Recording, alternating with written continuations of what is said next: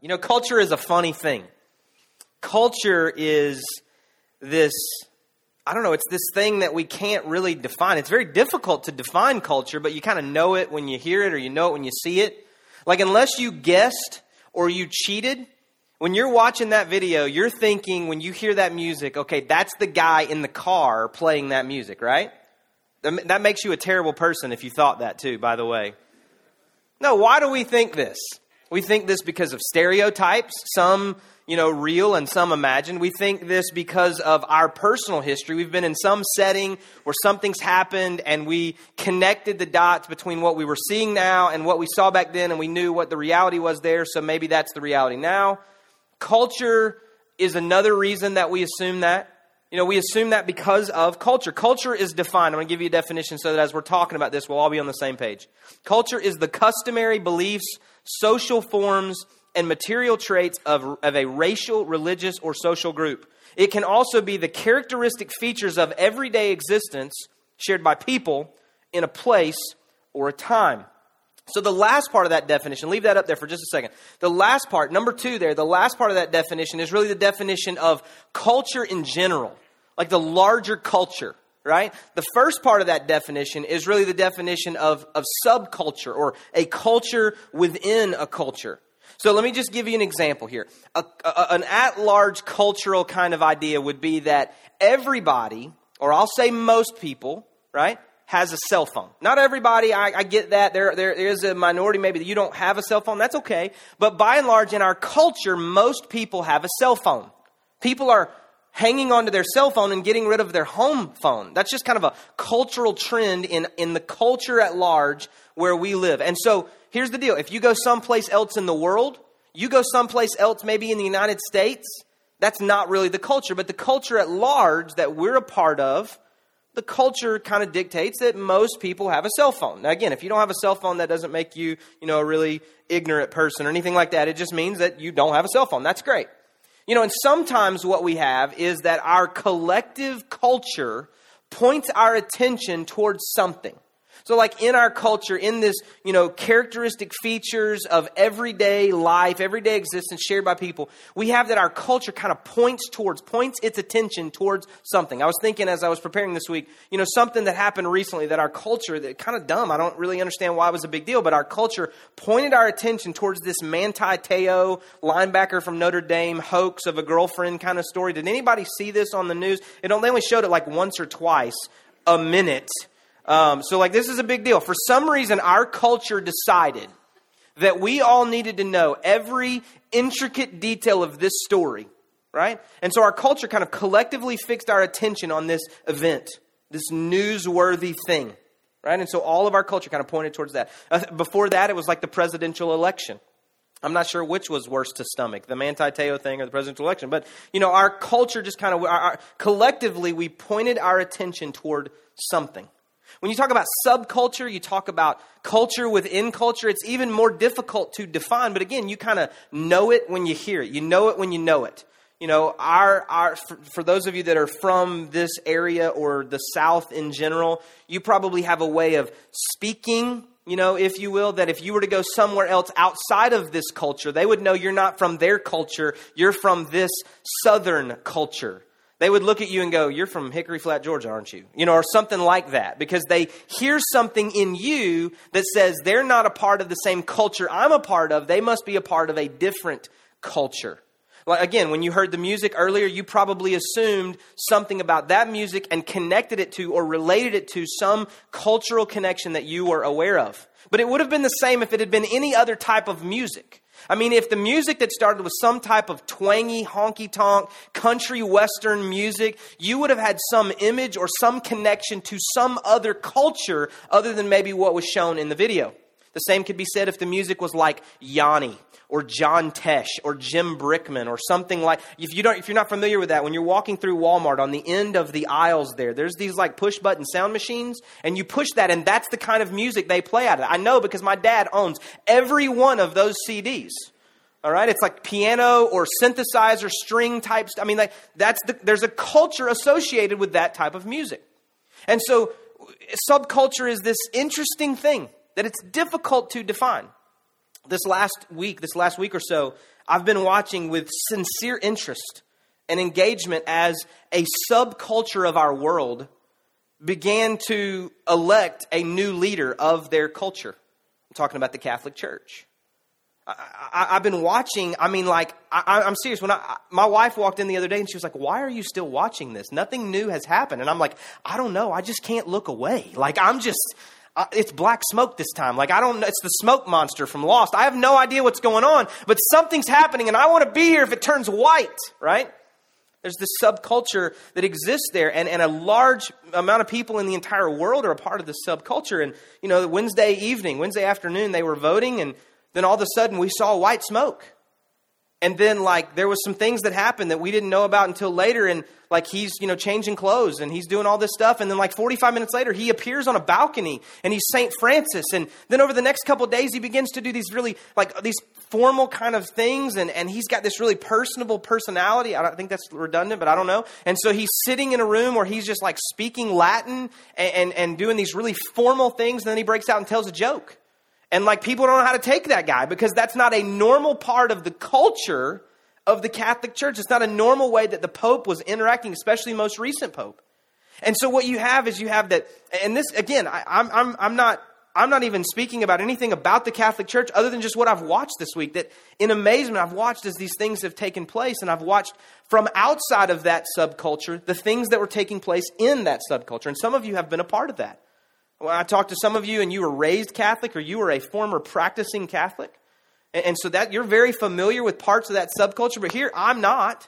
And so I'm watching, and it's very interesting to me that I see these people and they're walking and talking and they're just talking like normal and no big deal. And all of a sudden, like, you turn on the switch and it's time to start, and it becomes this very formal, ritualistic kind of engagement. And we go from, you know, talking, and it's this Latin prayer, and it's amazing to me.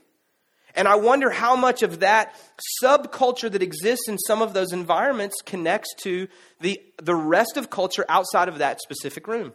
And the reason that I wonder that is because I wonder how much of what we have in this room actually connects at all to our culture outside of this specific room. And so I feel like in an ideal scenario, in like the purest of motives, what we have in this environment is something that should be pretty normal in our culture as we leave this place to go out in the way that we live if we call ourselves believers. If you're a believer, and I know that not everybody in the room is, but you're a believer, you're a follower of Jesus Christ, the things that we have as a part of our corporate gatherings are things that, for the most part, connect to how you would normally maybe live outside of this room. I mean, there's a time of worship, and I'm hoping that outside of this room, if you're a believer, you're finding some way, some time to worship God. There's an opportunity to have community, relationship with one another. And I get that inside this room, it may just be, you know, a high five or a handshake or just some very short conversation. Maybe it happens a little more in depth out in the lobby or through your small groups, your life groups, your serving teams. But there's community dynamics that hopefully is taking place outside of this building. And then, again, there's the opportunity to do what we're doing now and to open God's Word, which we'll get to in just a second, and kind of study God's Word and look for truth and see how does this apply to my life, which I'm hoping is taking place outside of this room. But it seems to me that there are some disconnects between what we do in here and, for those of us that call ourselves believers, what we do out there. And when I say out there, I'm gonna use air quotes here. Just an aside, because I'm a little ADD this morning. My 6-year-old Branson walked up to me yesterday. He had seen it on a TV show. He had no clue what it meant. And he walked up and he goes, "Hey, Dad, is it okay when I'm talking if I just do this?" I'm like, absolutely. Because I want to see the first time he uses it and doesn't it just does not at all make sense when he does it. He's like, "Hey, Dad, can I get some food? This is Branson." Or I just want to see him use it incorrectly and be like, "Yeah, absolutely." And then turn around and laugh my head off, right? So I'm like, "Yeah, absolutely, you can use that." So I'm saying, we're in here, we gather here, and then we're going to go out there into that other culture, and I'm trying to figure out how do we connect what happens in here to what happens out there, right? Because sometimes there's a little bit of a disconnect, and I think there's a disconnect for a couple of reasons, but the primary reason is that we as Christians, we as believers, we've never really figured out how to live out there and still be a Christian. We struggle with connecting the dots between how do I live out there and still maintain what's going on or what has happened in here. And I don't mean in here in this room, I mean in here in my heart. And so there's this constant tension in that. And I'm going to be very general and just paint with as broad a brush as possible because this may not be you at all. But it seems to me, and I'll speak from my own just past and insecurities, and maybe you've experienced some of these things like this, but it seems like when we get into environments out there, we do one of three things. Like we get into these non-Christian environments and we call ourselves a Christian. Here's one of three things that we do. The first thing that we tend to do is we compromise who we are and we engage in whatever's going on that's against like the Word of God or against what we say we're about with our lives. So the first thing that we might do is we just compromise who we are and we just become one of those out there people and do whatever they're doing out there and not do what we would normally do in a room like this, right? The second thing that we probably do, some of us, is we flee the scene for fear of catching the sin of the other people in that room or that place. It's like, if I stay here, I'm going to catch what they have. And so I've got to flee this. I got to get away from here. It's like it's almost like you're afraid they have the flu. Like you run, I got to get out of here. I'm going to get sick. And so we flee the scene. And the third thing that we do is we stay and we make everyone uncomfortable because we have no clue how to act intelligently in that environment. You ever been in any of those three scenarios? I mean, you're in a moment, you're in a scenario, and you're like, man, okay, what's going on here is not really what I say my life is about. So I've got a bunch of options, but really kind of the way that my life story works is I'm going to just jump in. Hey, I'm in. Or I'm going to run away. Or I'm going to stay and make everyone uncomfortable. Because I don't know how to act. I don't know what to say. I don't know what to do. And you know why this happens? You know why this takes place? Because we've never figured out how to take our culture and be in that culture. We've never really figured out how to blend the two or how to coexist in any way. And I'm not, again, hopefully we get to the resolve of this and you feel a little more comfortable because some of you are like, what are you trying to say? Huh? I don't know that I believe that. You jerk. I don't know what you're up there talking. That doesn't mesh with my theology. But what I'm saying is like we're trying to figure out, okay, I've got a culture. I've got a thing that I'm a part of. There's something going on. There's a characteristic feature about my life, about the way that I live, and it doesn't mesh well. It doesn't mix well with the things that I do in everyday life. In John chapter 17, if you got a Bible, you can flip there with me, and we're going to kind of hang there for a while today. We'll jump around to a couple other places. But in John 17, verse 11 and verse 16, I want to read. This is Jesus talking, and he's praying a prayer to his Father, to God, and he's praying about us. Okay, so Jesus is praying a prayer to God about us. That's a pretty amazing thing. You should kind of zoom in here, because if the Son of God is praying to God and you're the focal point of that, I would want to know what he's saying. All right, so here's what he says, beginning in verse 11 of John 17. I will remain in the world no longer, but they are still in the world, and I'm coming to you. Jesus is saying, I'm coming to you, God, and I'm not going to stay in the world where I've been, but they're going to stay here for a while. They are not, verse 16, they are not of the world, even as I am not of it. Now that makes a great bumper sticker. Makes for a great coffee mug, great t-shirt, good graphic post on Facebook. You post it on your wall. There's some kind of really artistic looking thing there. In the world, but not of the world. Anybody ever heard this? Raise your hand. Don't be afraid. You're not going to get called on. Except for you. What do you think that means? No, I'm just kidding. In the world, but not of the world. I mean, this is kind of where we gather that phrase, that really cute Christian, phrase here, in the world. Jesus is saying, I will remain no longer in the world, but they're still in the world. I'm coming to you. They are not of the world, even as I'm not of it. They're in it, but not of it. And so how do we do this? Like, how do we live in this world, but not be of this world? If you can hang with me for a second, we're going to jump to the book of Acts. If you were in John, Matthew, Mark, Luke, John, the next book that you come to is Acts. So if you got your Bibles, flip over there. You can keep a thumb or a finger or a slide of note or something in there in John 17 because we're coming back. Acts is an incredible book because what it does for us is it shows to us the development of the early church. It shows to us through almost every chapter, building on each previous chapter, about how new people, new places, new cities, new things, new environments, whatever, they're just a part of the development of the early church in that setting where God is speaking through or working through somebody to help develop the early church, these early followers of Jesus Christ. And in Acts 17, we read about 3 guys. If you read the whole chapter, you read about a guy named Paul.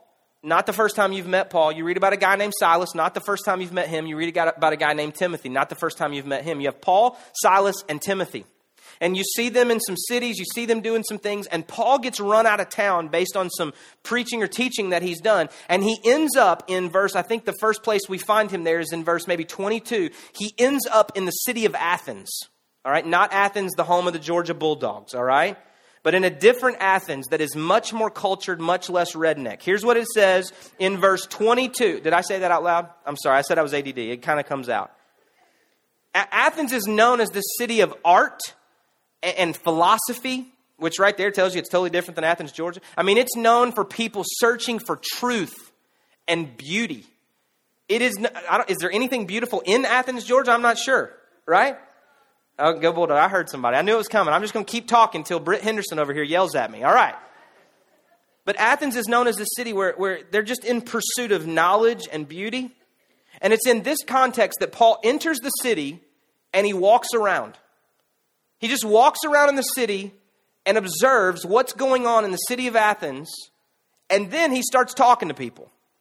And for Paul, he's a guy that was not afraid to talk to anybody. And he starts talking about what he's seen and all this stuff. And eventually he's brought down to this place, which we're going to read about. And it's kind of this hill overlooking this little valley area right outside of the Acropolis.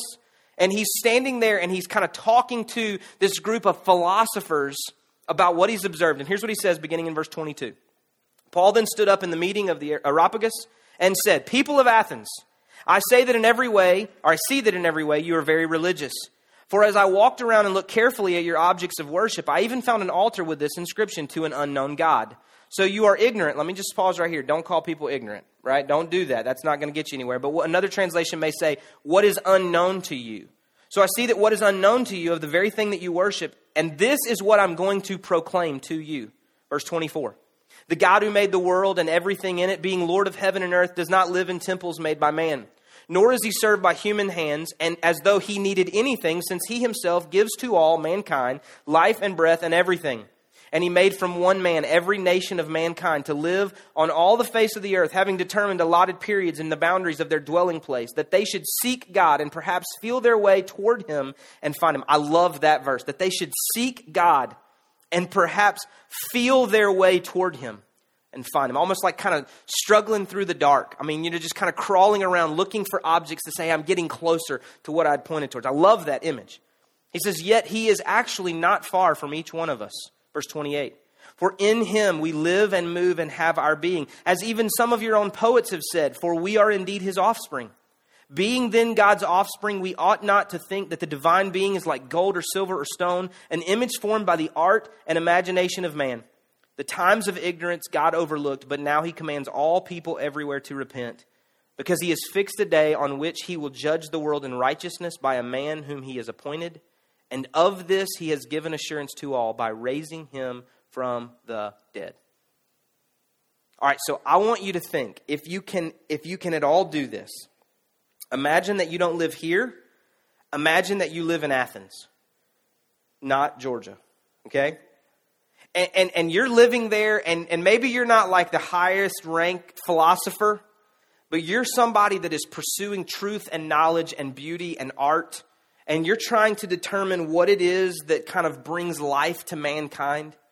You're trying to determine how is it that we determine how long someone should live, and how do we know where someone came from, and how do we see what is beautiful, and what do we determine our worship to be? And you understand the context. The idols that Paul has seen, you see them because you live among them every single day. Some of those idols are the objects of your affection and worship. You look at them and you pray to them, you sing to them, you give offerings to them, these stone creatures and things that have been formed. And so then a man stands up in the midst of that context, and he uses all of that to present in language that you understand, within the context of your everyday life, this message that is in a completely contrary idea to how we got here, who we are, and who is to be worshiped. I mean, you just stand around day after day debating, talking about philosophy. talking about how we got here and who we are and our identity and our purpose. And then a man steps up and says, listen, you're on the right track. Like, Paul didn't come in and say, you're a bunch of idiots. He did call them ignorant, but that's something else. He didn't say, you don't have a clue what you're talking about. He said, you are so close.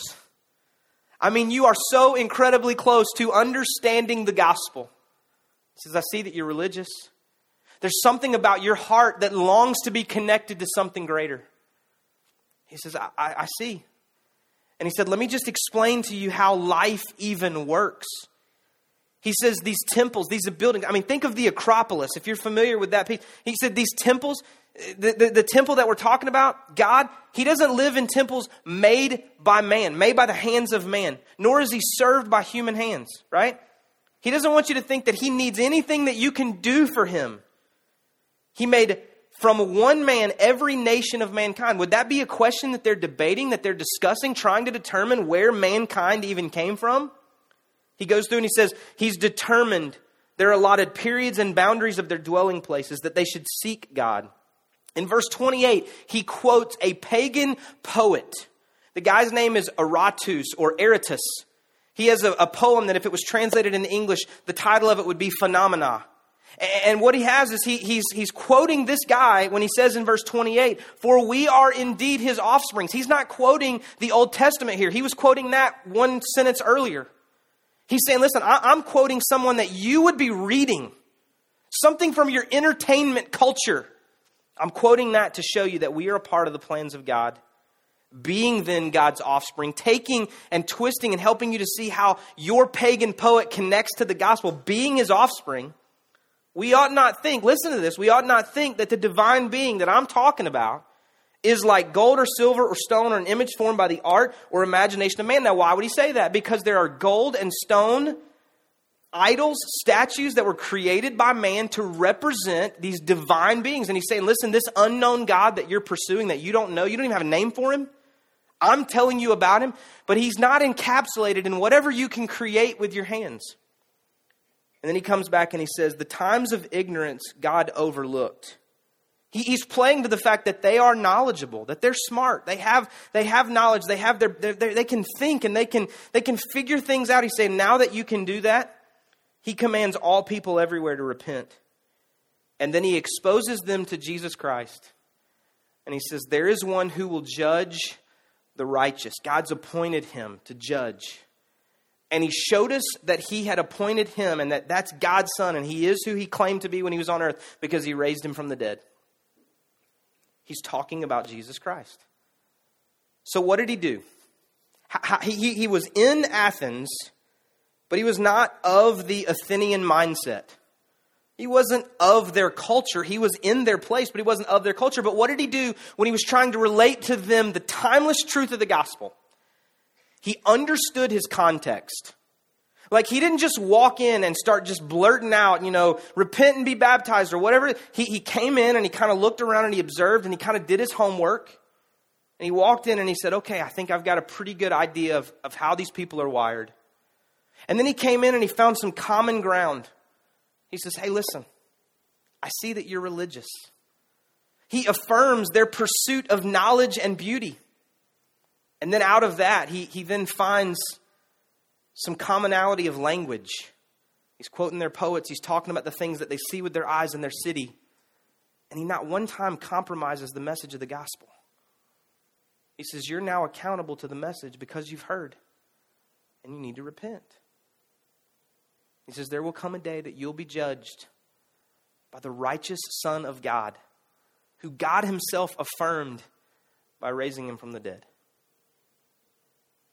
I mean, Paul was able to walk into a city that was pursuing knowledge. He was able to walk into a culture that was pursuing something greater than themselves. And in that context, he was able to expose the ultimate truth of Jesus Christ. That's what I want to do. I want to find a way in the context of my life to expose truth in the midst of a culture that says there's no absolute truth In the midst of a culture that says everything is true? In the midst of a culture that says you believe what you want to believe and I'll believe what I want to believe and we're both right? Which I cannot get straight in my head. I want to be able to find the most compelling ways to present the message of Jesus Christ. And I think that it's as simple as doing what Paul did. Gaining context, gaining understanding, finding common ground, and shining light in the midst of darkness. You know, I heard this, I tweeted it, if you follow me on Twitter, last week or two at a conference I went to. They said, you know, if you were a missionary, if you were to go to another country somewhere in the world, you would go and you would learn the culture, you would learn the language, and you would find the best ways to present the gospel to these new people that you were attempting to reach. If you do that in America, we say that you've compromised the gospel. We're supposed to learn our culture. I mean, we're supposed to look, what is it that exists in culture? I mean, do we have any commonality with Athens? Do we have people that are pursuing knowledge, they're pursuing art, they're pursuing beauty, they're trying to look to everything that is man-made to say, what is my greater purpose? What's bigger than me that explains why I'm even here? I'm looking for identity. I'm looking for acceptance. I'm looking to find things that expose me to things that are greater than anything I can create with my hand. I want to know that I matter and that I matter for more than just this short temporary time that I'm on the earth. I would say, yeah, we have a lot in common with that. And I would say that for those of us who are sincere about being a part of the mission of God, which we talked about last week, where he says, go into all the world. Matthew 28:19, he says, go into all the world and make disciples. I think he's calling us to places like this. If you've got your finger still over on John 17, let's jump back there. And we started a minute ago in verse 22, I think it was. We're gonna drop back to verse 19. Verse 14. This is Jesus still praying about us. We're going to read about 5 verses here. This is what he says. I've given them your word, and the world has hated them. Again, Jesus talking to God about us. I've given them, talking about you and I, your word, and the world has hated them, for they are not of the world any more than I'm of the world. My prayer, listen to this, my prayer is not that you take them out of the world, but that you protect them from the evil one. They are not of the world, even as I am not of it. Sanctify them by the truth. Your word is truth. As you sent me into the world, I have sent them into the world. For them I sanctify myself, that they too may be truly sanctified. Did you hear this? Jesus did not say, I want to gather a bunch of Christians together outside of the world so that they can be holy enough. He says, no, I'm going to give you the truth. And then I want you to take that truth and go into the world. And I don't think we get that. I think in order to be a Christian, we feel like it's about these moments here. And this is a part of it. We've made this all of it. I mean, all right, I made fun of people that don't have cell phones a little while ago. If you have a cell phone, take it out. Hurry, go. Don't check Facebook. You can do that in just a minute. I'm almost done. You got a cell phone, take it out. Once you have it out, I want you to turn it on. And I want you just to turn it towards me.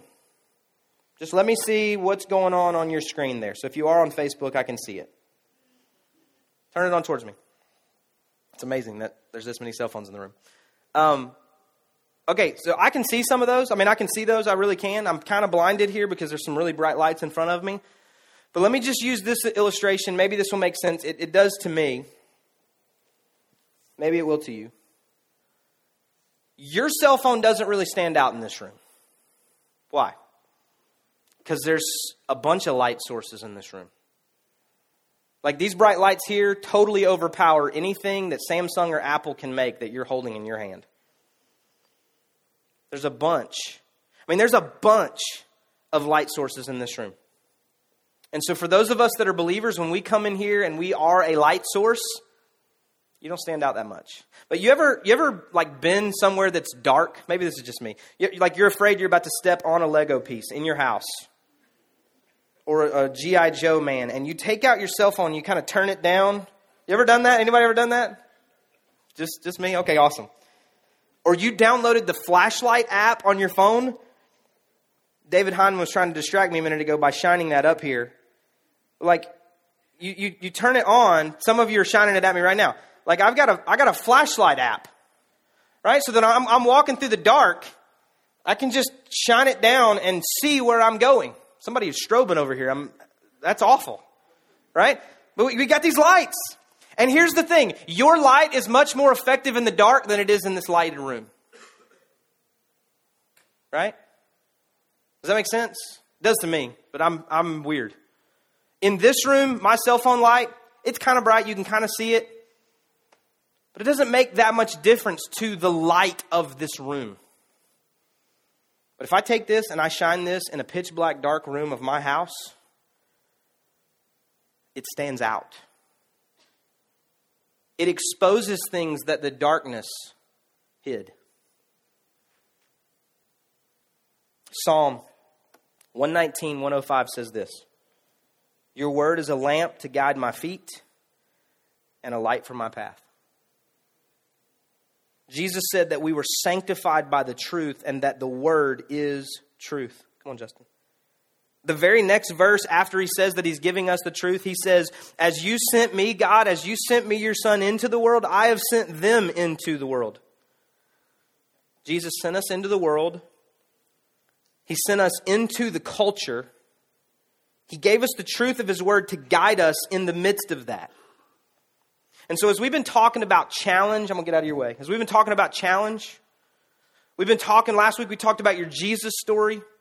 The video referenced it, but we talked about the idea that 80% of people who attend church for the first time attend at the invitation of someone. We talked about the fact that 74% of people who have accepted the call to salvation, they've been saved, have done that in the context of a local church. And so we've talked about the idea of how do we connect people to the gospel? How do you share your Jesus story? Who do you share your Jesus story with? How do you invite people? Who do you invite them to? And who do you invite to something that you already attend? Here's my question. I typed this out. This is what it says. Who is it that you're supposed to tell your Jesus story to? Or who is it that you're supposed to invite to church if the only people that you interact with already attend church and already have a Jesus story?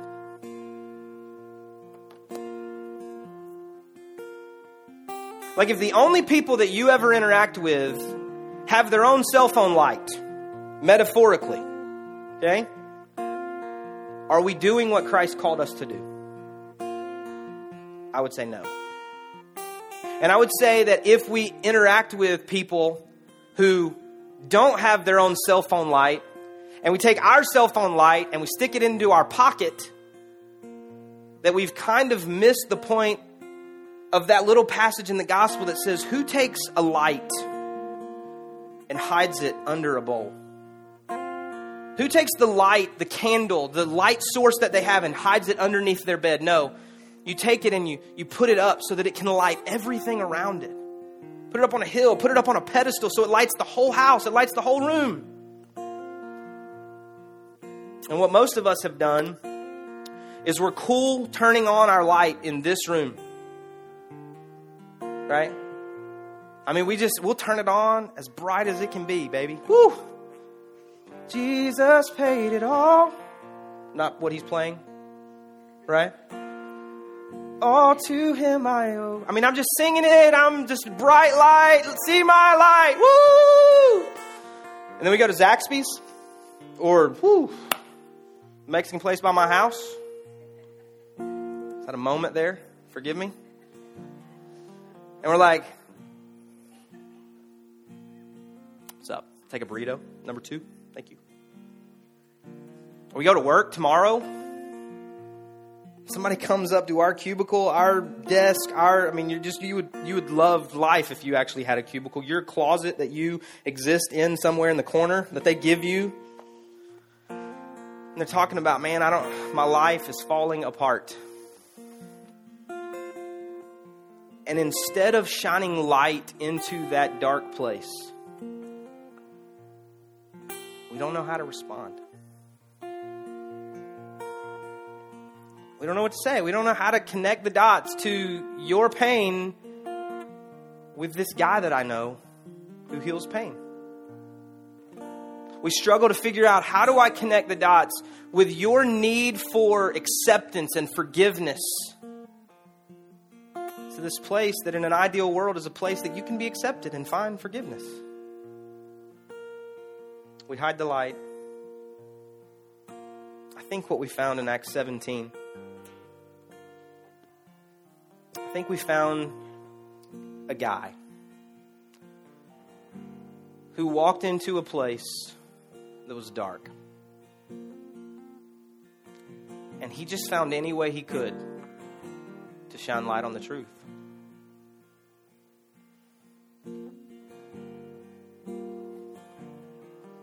And if I could be so presumptuous today to say that I believe the Lord is saying in this moment to you, I think He's calling you into the darkness to shine light on the truth.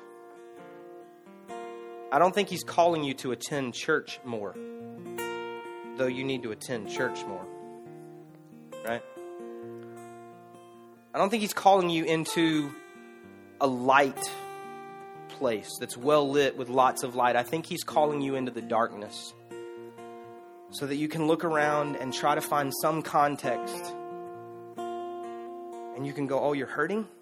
I was hurting. You say, oh, like you got some things in your life that you think no one will ever forgive you for because everybody else that ever told you they loved you left you? Yeah. Me too. Yeah, I mean, you're searching for truth. You're searching for answers. Like, you're trying to figure out why we exist. You're looking for purpose and identity in life. I was too. And Ephesians 1:11 says that it's in Christ that we find out who we are and what we're living for. I just think He's calling us into the darkness to shine light on the truth. And I know it makes us uncomfortable, and I know we can't really figure out how to take our culture and mix it with that culture. But I think you just do what He said when He prayed to His Father and He was talking about you. You take the truth with you. You let the truth guide you. This is what He talked about that said, this was what will guide my steps. This is the lamp unto my feet. And so you just walk into the darkness, equipped with the truth. And you look for any way possible to expose the truth with the light of God in your life. Here's my question. Here's my challenge as we leave. We're in the midst of this challenge series. And last week, my challenge was for you. Within the next 7 days, I want you to find somebody to tell your Jesus story to. I know some of you did that. Some of you emailed or you dropped it on Facebook or you said, hey, this is what I did. This is what I'm trying to do. I want to find the best way to share my Jesus story with somebody in my life. And awesome. If you didn't do that, go do that this week. Here's the challenge this week. I want you, this is going to be hard for some of us, okay? I want you to find some darkness around you. Like, I don't know what that is for you, but I want you to find some darkness around you. Some place that repels the things of God, pushes out the things of truth. Some relationship that is not built on the love and mercy that we're talking about. I want you to find some darkness, and it may be an individual. It may be the place you work. It may be your school. It may be your neighborhood. It may be your neighborhood watch meeting. It may be your ball team. It may be your cheerleading squad. It may be the restaurant you go to. I don't know. I want you to find some place of darkness. And I want you just to pause. And I want you to try to gain some context, some proper understanding of what's going on, what's at play here. And I want you to pray a simple prayer. God, help me shine light here. Help me expose truth here. And here's what I believe. When you make yourself available, He'll use it. He'll use you to expose light, shine the light in the darkness. bow your head and close your eyes.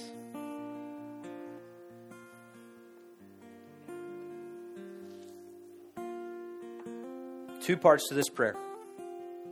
Nobody's looking around. Just you and God here in this moment. If you would say to me today, again, nobody's looking. This is just you, okay? You would say to me today, Jeremy, man, what you're saying sounds great. I would love to be a part of something like that, but I don't even have that light in my life. I need Jesus as my Savior. I need Him as my Lord. I need to make right the things that I've done that are outside of the way that He has called me to live, the things that you're talking about in Scripture. I don't live that way. And I need Christ to come into my life, be that light in me to expose truth in the darkness. If that's you, would you just lift your hand and put it right back down? Thank you so much. Put it right back down. Thank you. Several hands.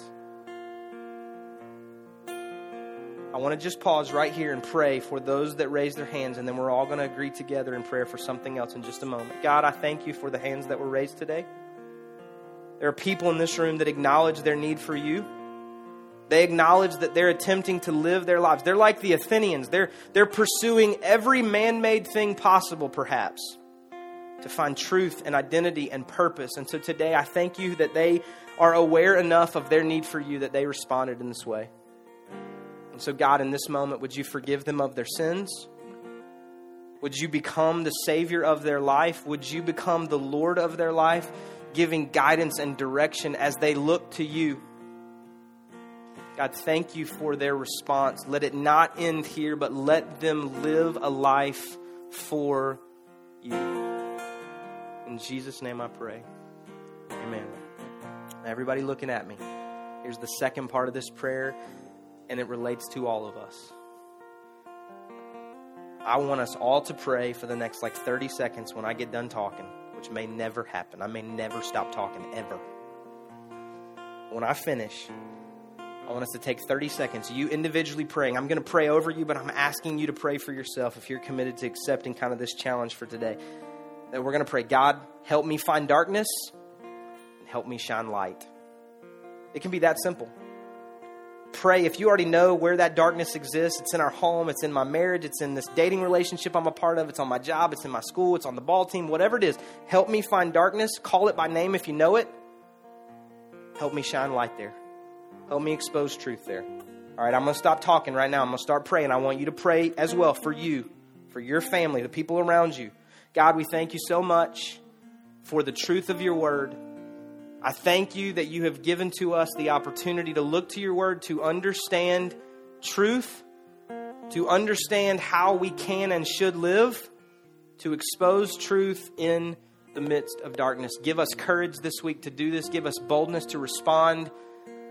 God, help us to build one another up if we're walking into this darkness together, and let us respond with the same grace as Paul, to understand context, to find common ground, but to speak the truth. Let us find some way to expose people to your work in our life and your work in this place. In Jesus' name we pray. Amen.